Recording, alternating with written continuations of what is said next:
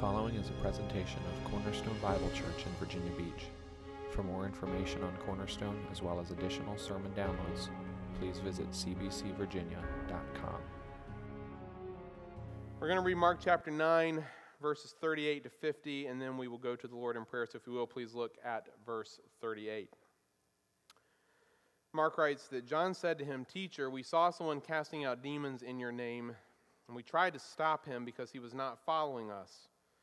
But Jesus said, 'Do not stop him, for no one who does a mighty work in my name will be able soon afterward to speak evil of me. For the one who is not against us is for us. For truly I say to you, whoever gives you a cup of water to drink because you belong to Christ will by no means lose his reward.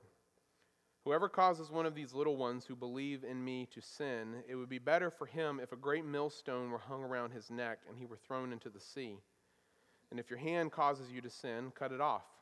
It is better for you to enter life crippled than with 2 hands to go to hell, to the unquenchable fire.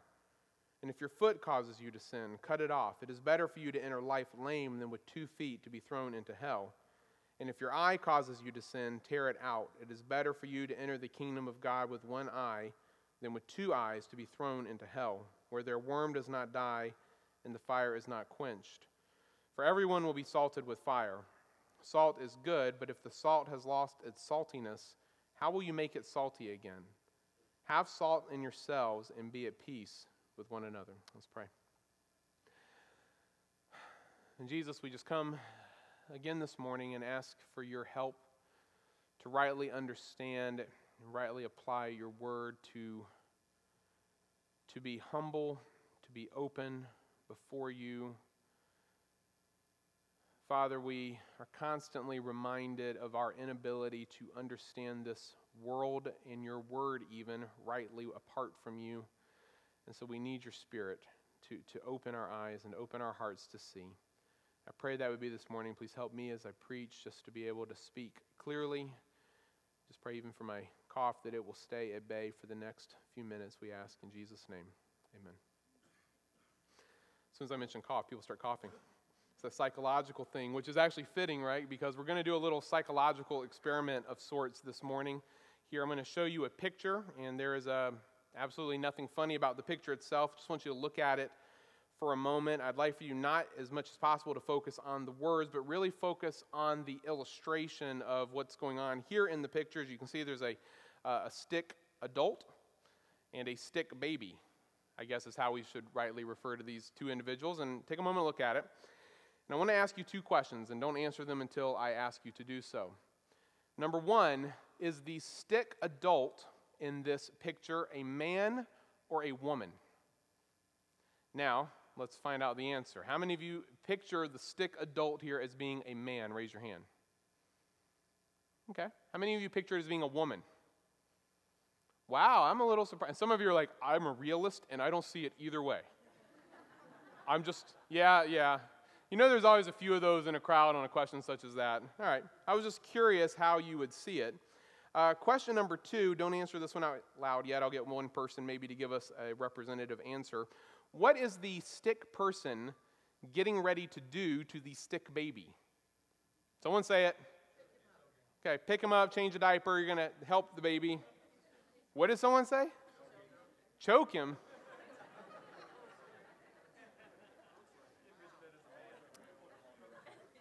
Hold that thought. Because I'm going to show you a second picture now.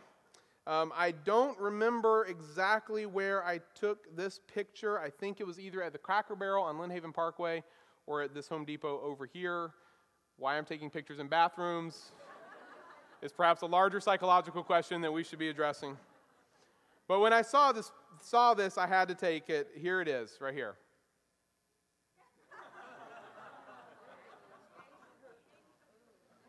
Now, okay, hold on. Follow. Let's ask the same 2 questions again and see if anything has changed in your understanding. Question number 1, do you picture the stick adult here as a man or as a woman? How many of you say man? The numbers went up. I don't know, men, what that says about us as a people, as a gender. How many of you picture as a woman still or now? Seth and like 2 others. Okay, Kathy and Mary, all right, you guys are all, something's wrong with you. Now, number 2, what is the stick adult about to do to the stick baby? Definitely something bad, right? Okay. What changed in these two? I mean, in the first picture here, it's the same image. And this is from the company website. I couldn't find a real one. I actually thought about going around town, going into bathroom after bathroom looking for this, and I was like, that would have been a complete waste of time, and I can just Google it. So I went to the Bradley website, got this one. Even though I told you not to focus on the words up front, you did. You just did it naturally without even thinking. You looked at the details, and therefore you sort of interpreted and applied the image or what's going on in that little illustration in a particular way. However, when I showed you the second picture, someone thought it'd be funny, and they were, by scratching off the C, it changed our changing station into a hanging station, and now, even though it was just one letter, just one small detail, it completely changed the way that you view the same picture, okay? This is a good reminder or illustration of how important details are. Even sometimes very small details in terms of our understanding or interpretation of the things around us. And I've been reminded of that here in Mark this week. As I've explained in the past, when I am studying through a passage of Scripture, excuse me, I begin by doing I call it a 10,000-foot flyby, okay? It's just a really high-level, broad overview of a section as a whole, not just an individual passage that we're going to look at on a Sunday, but the entire section in which it falls. And when I'm doing that particular kind of overview, that high-level general study, I'm just trying to get my bearings as to what's going on. What's the emphasis of the passage? What is the theme, the main theme, if there is one going on? What are the structural components that you see in the passage? And then based on that, how should I break it up for preaching purposes on a week-by-week basis? And generally, once I've done that, I usually feel like I have a pretty good handle, generally, as to what's going on in a passage and kind of know where we're headed and what we're going to be learning in the weeks ahead. And then each week, all I have to do is just simply dig into the individual specific section, the verses that we're at a given time, and study those in depth. And normally, vast majority of the time, that weekly study falls in line with that initial assessment I did when I did that high-level overview. Okay, that's normally what happens. But every now and then, this is going to shock you, I get it wrong. Okay, if anyone could be shocked that I make a mistake, it's my wife, who I don't think is in here right now. So let's just keep it at that. Okay, she thinks I always get things right, but she's not correct on that. Sometimes things I see in that initial pass prove not to be exactly correct once I get into the specific study. And those details, even sometimes when they're small, can have a drastic effect on our understanding and application and interpretation of a passage. So last week I told you that we're here in the second failure cycle after Jesus' second foretelling of his death, and after the second failure on the part of the disciples to rightly understand and apply that Jesus begins to teach them what life in God's kingdom is really going to be like, and that Mark uses 5 scenes to play that out for us. And in these 5 scenes, we're going to see Jesus identifying with and showing favor to individuals or groups of people that in that culture you wouldn't have expected Jesus to identify with. Okay, they were like the losing team in the mind of the culture around them, and Jesus, he connects with them and identifies with them. And then, contra that, he doesn't show favor to someone that you would expect him to show favor to in this culture that they're a part of. In other words, what you're seeing is the working out of that teaching that Jesus gave instantly after the second failure, that the great ones in his kingdom will be the least in the eyes of the world, and that the people who are the least in the eyes of the world will generally be great in the kingdom of God, right? All of that was correct. The thing I got wrong there, though, was in the number of scenes. It's not 5 scenes that Mark is presenting to us. It's actually 4. And the reason for that is because the verses that we read today, which you noticed included the verses we looked at last Sunday, are all actually one scene. I didn't see that in my initial pass. In my initial pass through, I thought that these were 2 different scenes, and so I was trying to treat them separately. But when I went back into it this week, excuse me, when I went back into it this week, I realized that they're just one scene. And it took me until Thursday afternoon almost to figure that out. I mean, if you'd have been in my office on Tuesday afternoon, you would have seen me sitting at my desk. Jamie walked in and saw this. I'm just looking at my computer. I had my software up, my Bible software that I use, and I had commentaries on the desk, and I was just staring.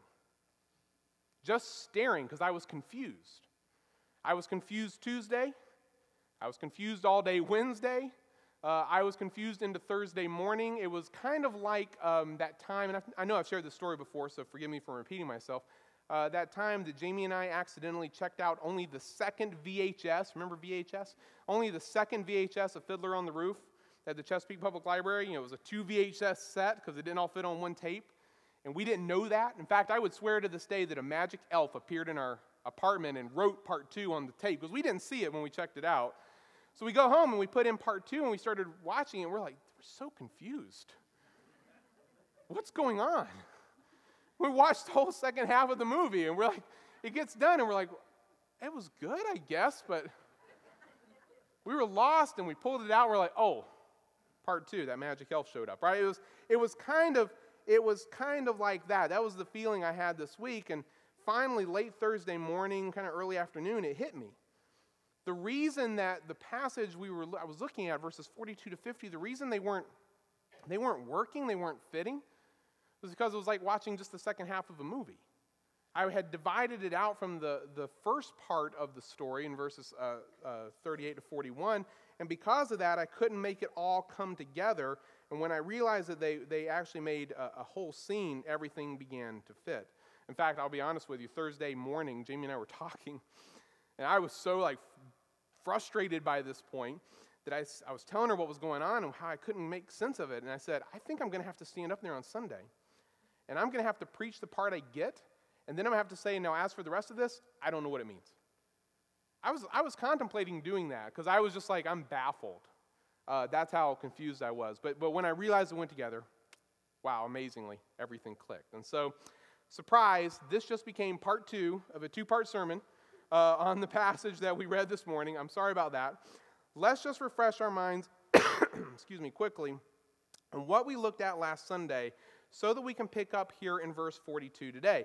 As I mentioned a few moments ago, this second failure cycle that we're in right now is focused on helping the disciples understand what greatness in the kingdom of God really looks like. Greatness, Jesus said, if you look back at verse 35, is achieved not through being at the top of the pyramid, not by being the highest guy on the totem pole. Greatness is actually achieved through leastness.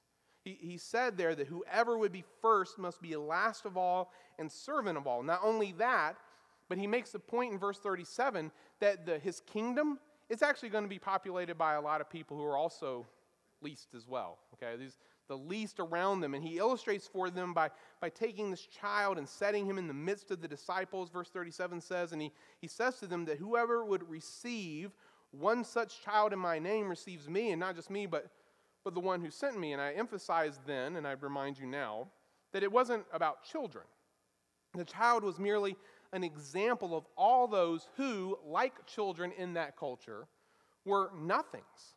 They were undervalued, they were unimportant, helpless, no rights, no voice, nothing. Children were the lowest of the low. And Jesus wants the disciples to welcome all such people, all the lowest of the low, regardless of what happened, regardless of how they're viewed by the world. But as we saw last Sunday, the disciples weren't quite there yet. Mark told us a story of an incident that occurred between the disciples and some unnamed exorcist. This is what we looked at last week.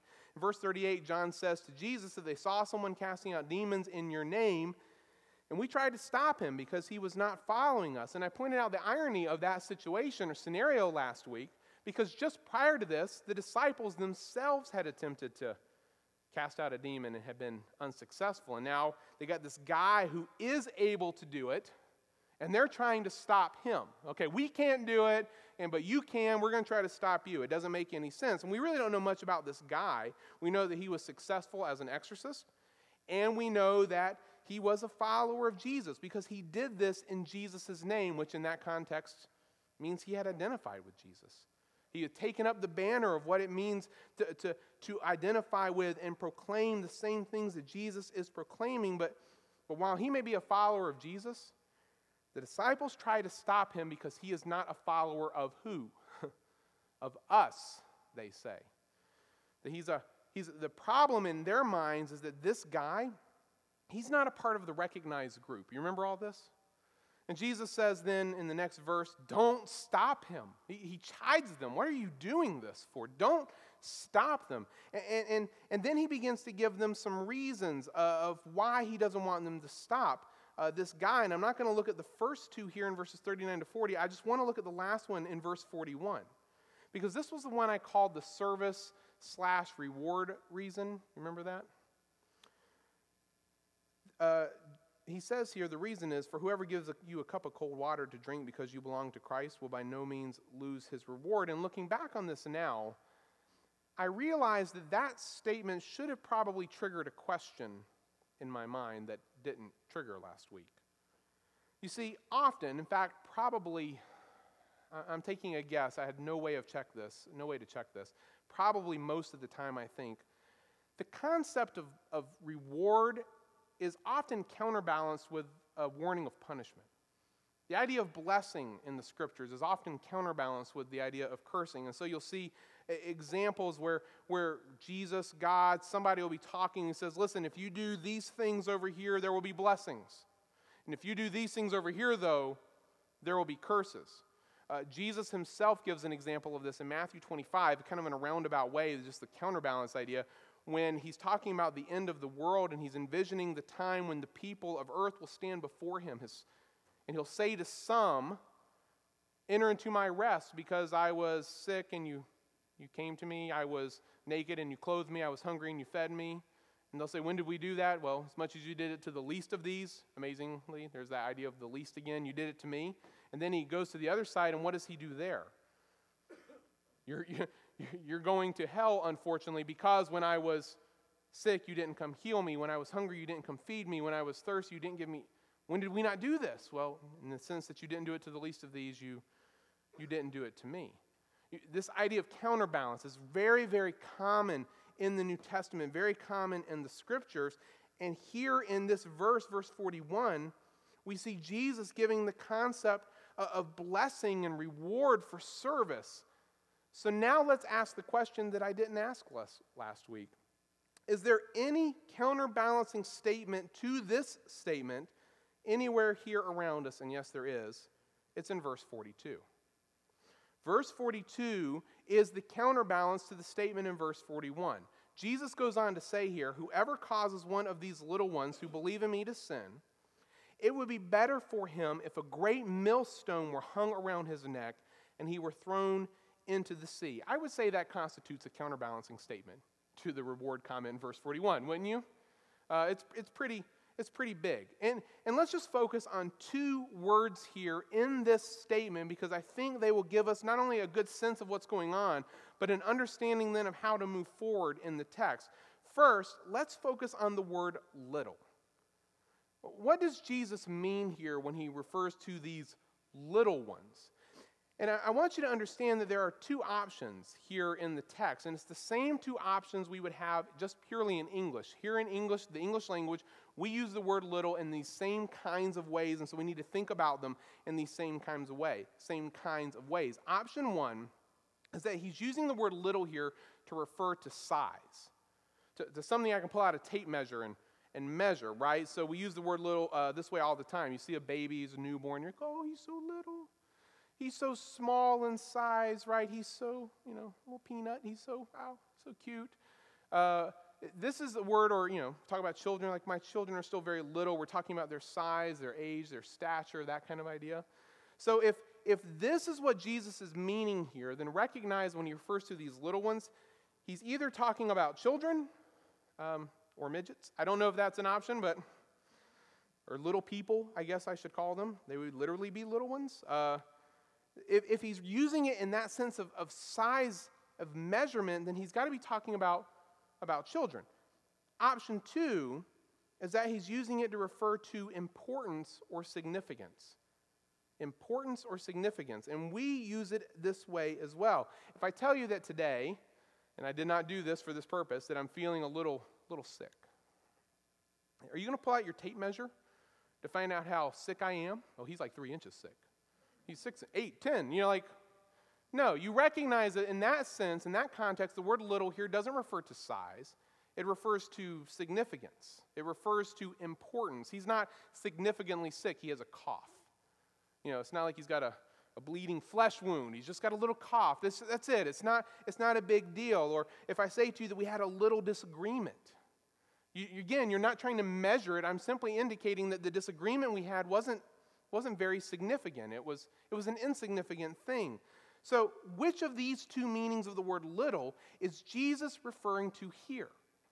Well, I think he's talking about the second one, the issue of significance or importance. And I'll give you 3 reasons why I think he's doing it that way. First, because this makes perfect sense in the context. Perfect sense. The unnamed exorcist back in verse 36, he was little in the disciples' minds. He was unimportant. He was insignificant. They are the significant ones. They're the important ones. They're part of the group. This guy isn't. And so they're trying to prevent him from serving Jesus because he's not one of them. They're devaluing him in that sense. Second, and related to that, because Jesus is clearly referring to someone or someone specifically here in the text, he refers to them as these little ones. He's pointing specifically to somebody, to some group. And I think he's talking not only about the exorcist, but all those who serve him, perhaps even in ways the disciples don't value, such as maybe even those who give out cups of water. You see the connections? These are the insignificant ones. And then finally, I think this because it'd be weird for him to bring up children at this point. It just would be. I mean, you say, well, he brought up a child earlier. Yeah, I know he put a child in the midst, but he wasn't doing it to draw attention to children. He's using the child as an illustration of everyone who is devalued and unimportant and insignificant. Besides, he is going to talk about children specifically in chapter 10, verses 13 to 16. So why do it here? Why be redundant when there's no reason to? So these little ones are just the insignificant, unimportant people that we've already been talking about, okay? That's the first word you need to understand. The second word is a little more important and a little more involved, and it's the word sin, okay? Whoever causes one of these little ones who believe in me to sin. Some of your translations might have the word stumble instead of the word sin. Both of those words are okay. I don't love either of them, but I don't know a good alternative because we don't have an exact replica or equivalent for this particular word, this particular Greek word. It's the word scandalon. If you care, we get the word scandalized from it. Both are okay, but neither of them accurately communicate the depth of what is being referred to here. You see, what Jesus is not referring to, I think it's easier to go at it this way. He's not referring to a sin. Okay, do you understand what I just did there? He's not saying that if you cause someone to commit a sin, in other words, that I did something that might have caused you to be angry, to somehow disobey God in some particular situation. The word is bigger than just a sin. The word is used to describe something that puts an impediment in someone's way. It's like they're walking down a path and they're going along in a certain direction, and all of a sudden I do something to purposely hinder that. It's big. It's not little, it's a big thing. I'm going to lead someone into sin, not a sin specifically, but I'm going to take their life and their focus and their direction and turn it over to sin, that I'm going to somehow attempt to prevent them from continuing in the path of faith or preventing them from continuing in the process of following Jesus. This is a big thing. Hey, can you think of any recent examples here in Mark where somebody was trying to prevent someone from continuing down a certain path? Oh, wait, maybe it's the disciples who were just trying to stop a guy from following Jesus. He's casting out demons in Jesus' name, and they're like, stop. And I'm glad that they just tried to stop him. It indicates that they didn't succeed. They were trying to stop him. They were trying to be the impediment themselves. So this isn't just a single sin we're talking about here. This is big. Thus, if you understand that, you can now rightly understand the scary warning that Jesus gives them here. He says, if you do this, if you're the person who causes one of these insignificant ones, as you might view them, one of these unimportant ones, to fall away, who they believe in me, but you're gonna put an impediment in their path to stop them from following me, it would be better for you if a great millstone were hung around your neck and you were thrown into the sea. You're like, what's a millstone? This is a millstone, okay? Now, this is a big one. I don't know if they're all this big, but it's a big one. It was the best for, getting our attention. It was a very simple and very common instrument in Jesus' day. You attach a donkey or an ox to the log coming off the one end. You pour grain inside, and the donkey just walks around. And as he walks around, the stone rolls over, crushes the grain, and you get wheat, okay? So Jesus is like, it would be better for you to have that thing put around your neck and be thrown in the sea. We lived in Chicago for a bit. We were used to people talking about cement shoes, right? Mafia, you're going to give you some cement shoes. This is a stone necklace, all right? So this is what Jesus is talking about. And the point is that causing someone to stumble in their faith in the way that Jesus is describing here, to prevent them or try to stop them from following Jesus, is really bad. It's really bad, and we shouldn't do that. And Jesus uses a bit of hyperbole. And what is hyperbole, class? It is exaggeration for effect. It's when we kind of blow something up to make a point. He uses hyperbole here to drive that point home. We shouldn't do that with others. We shouldn't prevent them from following Jesus. And while we're on that topic, we should really be careful about that for ourselves as well.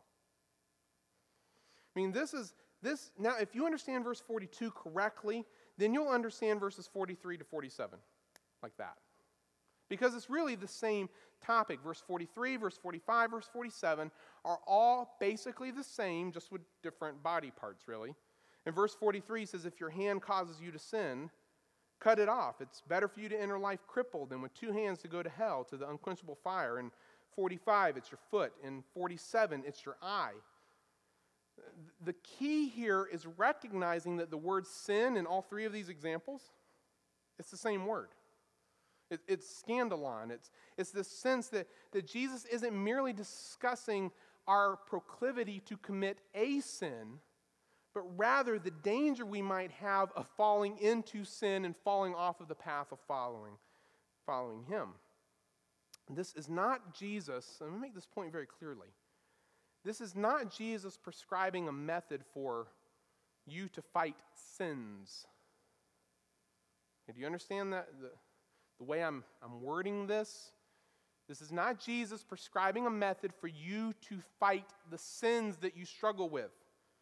People have thought that over the years. Origen, one of the church fathers from thousands of years ago, right?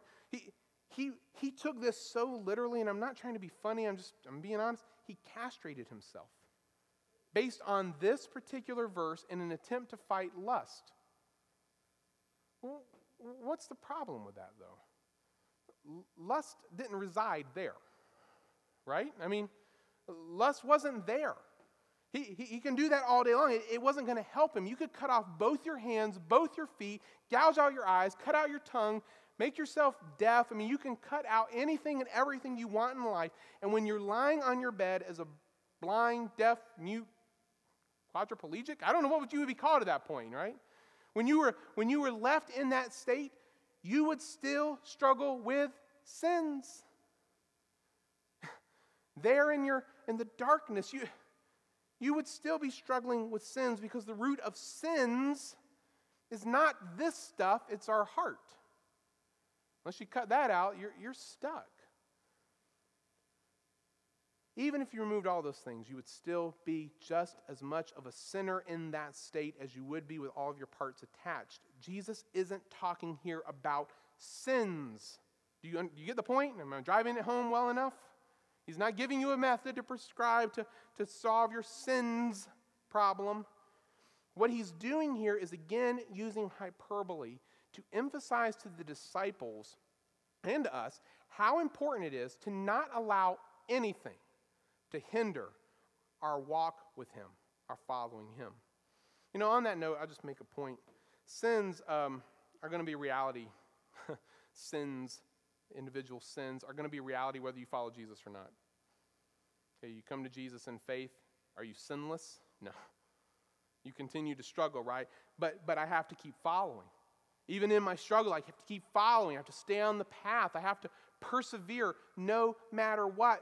But folks, if anything is threatening that, my perseverance, I need to abandon it post-haste, like get away from that thing as quickly as possible. And that this is the right understanding of Jesus' words here is confirmed simply by noticing that Jesus himself makes this an eternal life and death issue.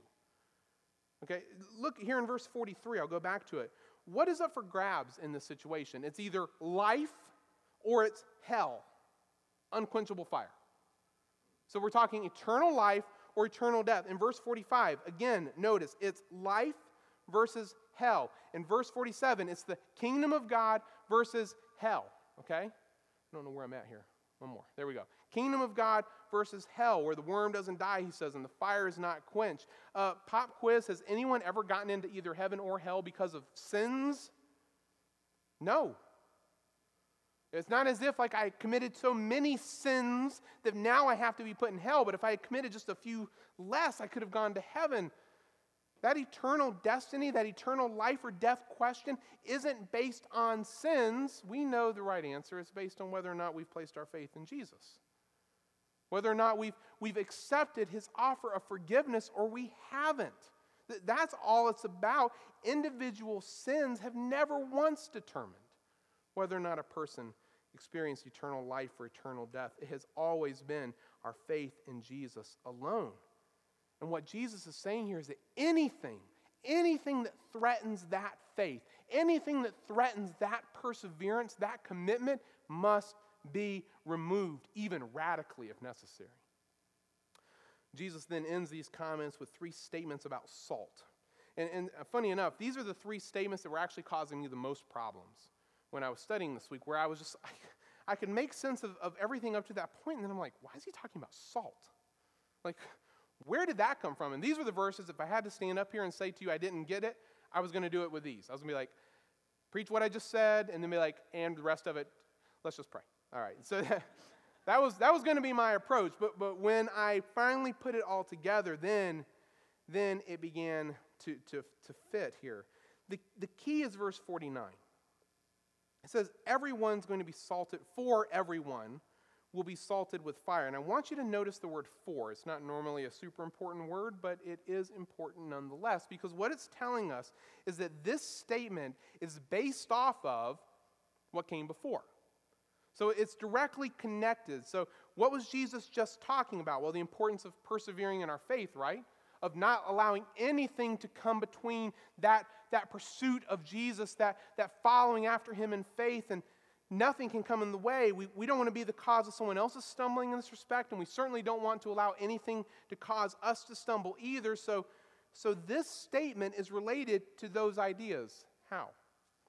Well, in both the Old and New Testament, the idea of genuineness being shown by fire it's a very common analogy and illustration.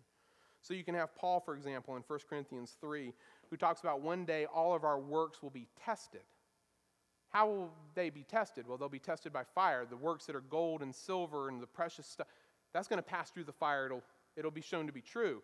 But all the stuff that was wheat and dross, it's going to be burned away and it'll be shown. Fire is a very common image for the testing of genuineness, the showing of genuineness. And what Jesus is saying here is, in the end, I think that everyone's genuineness will be revealed. Everyone's. Everyone's going to be salted with fire. And this salting is going to prove in the end who really in and who really wasn't. It's a reminder to us that even our ability to persevere is not our own. That it is based on God's preserving work of us, keeping those of us who are truly his on the way. People can claim to be whatever they want to be on this earth. They can claim to be followers of him. Many will. Jesus even talks about in Matthew 7 how on that day many will stand before him and say, Lord, Lord, didn't we do all these great things for you? And he's going to say, what? Depart from me, I never knew you. Think about how scary those words are. That there will be people, maybe I don't mean this like in a scare tactic kind of way. I almost hesitate to say it, but there could very well be people in this room who right now we would look around and say, oh yeah, they're clearly believers. And they're going to stand before God one day and he's going to say, I never knew you. But Lord, I recognize who you are, Lord. Didn't we do all this stuff in your name? He's like, depart. I never knew you. Everyone will be salted with fire. All of our genuineness will one day be revealed, some now, some in the end. This leads then to the next statement that salt is good, but if the salt has lost its saltiness, how will you make it salty again? The point is that the kind of salt, which is salt in name only, but isn't really salty, it's worthless. It's the same point. You can call it salt all day long, but if you put it on your fries and your fries still taste like just, potato, it was pointless. If it's just tasteless powder, then what have you accomplished? Nothing. Saltless salt has no point.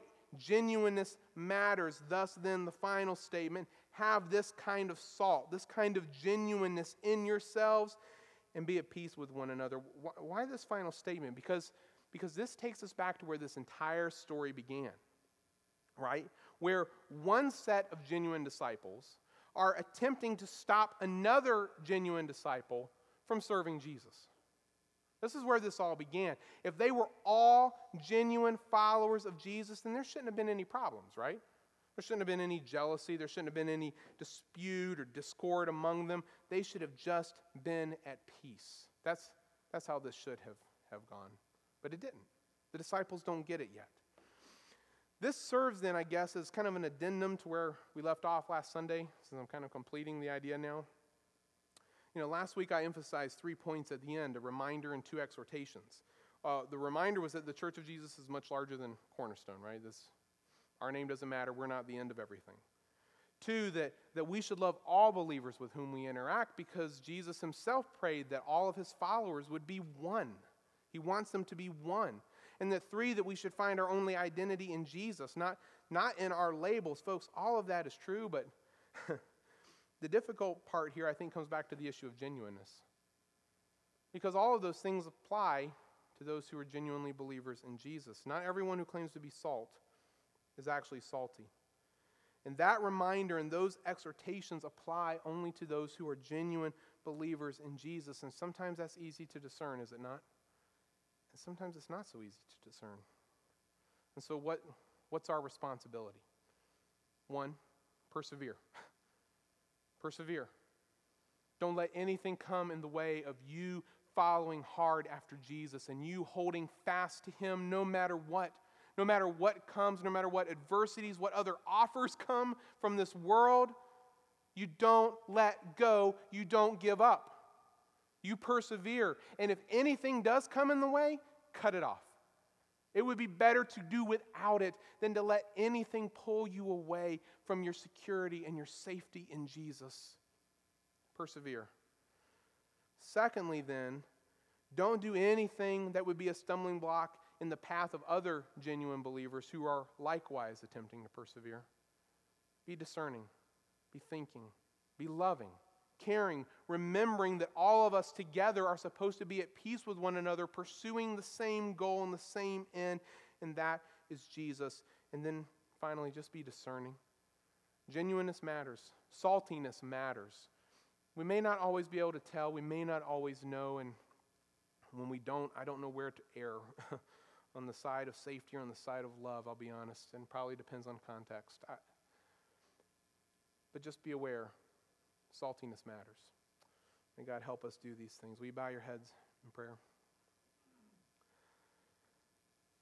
Jesus, we come and just ask that you will give us first and foremost this desire to persevere, to follow hard, to remember that in the end there is nothing more important in our lives than you, so that we are willing to do whatever it takes, to cut out whatever it takes, anything that would draw our hearts and minds away.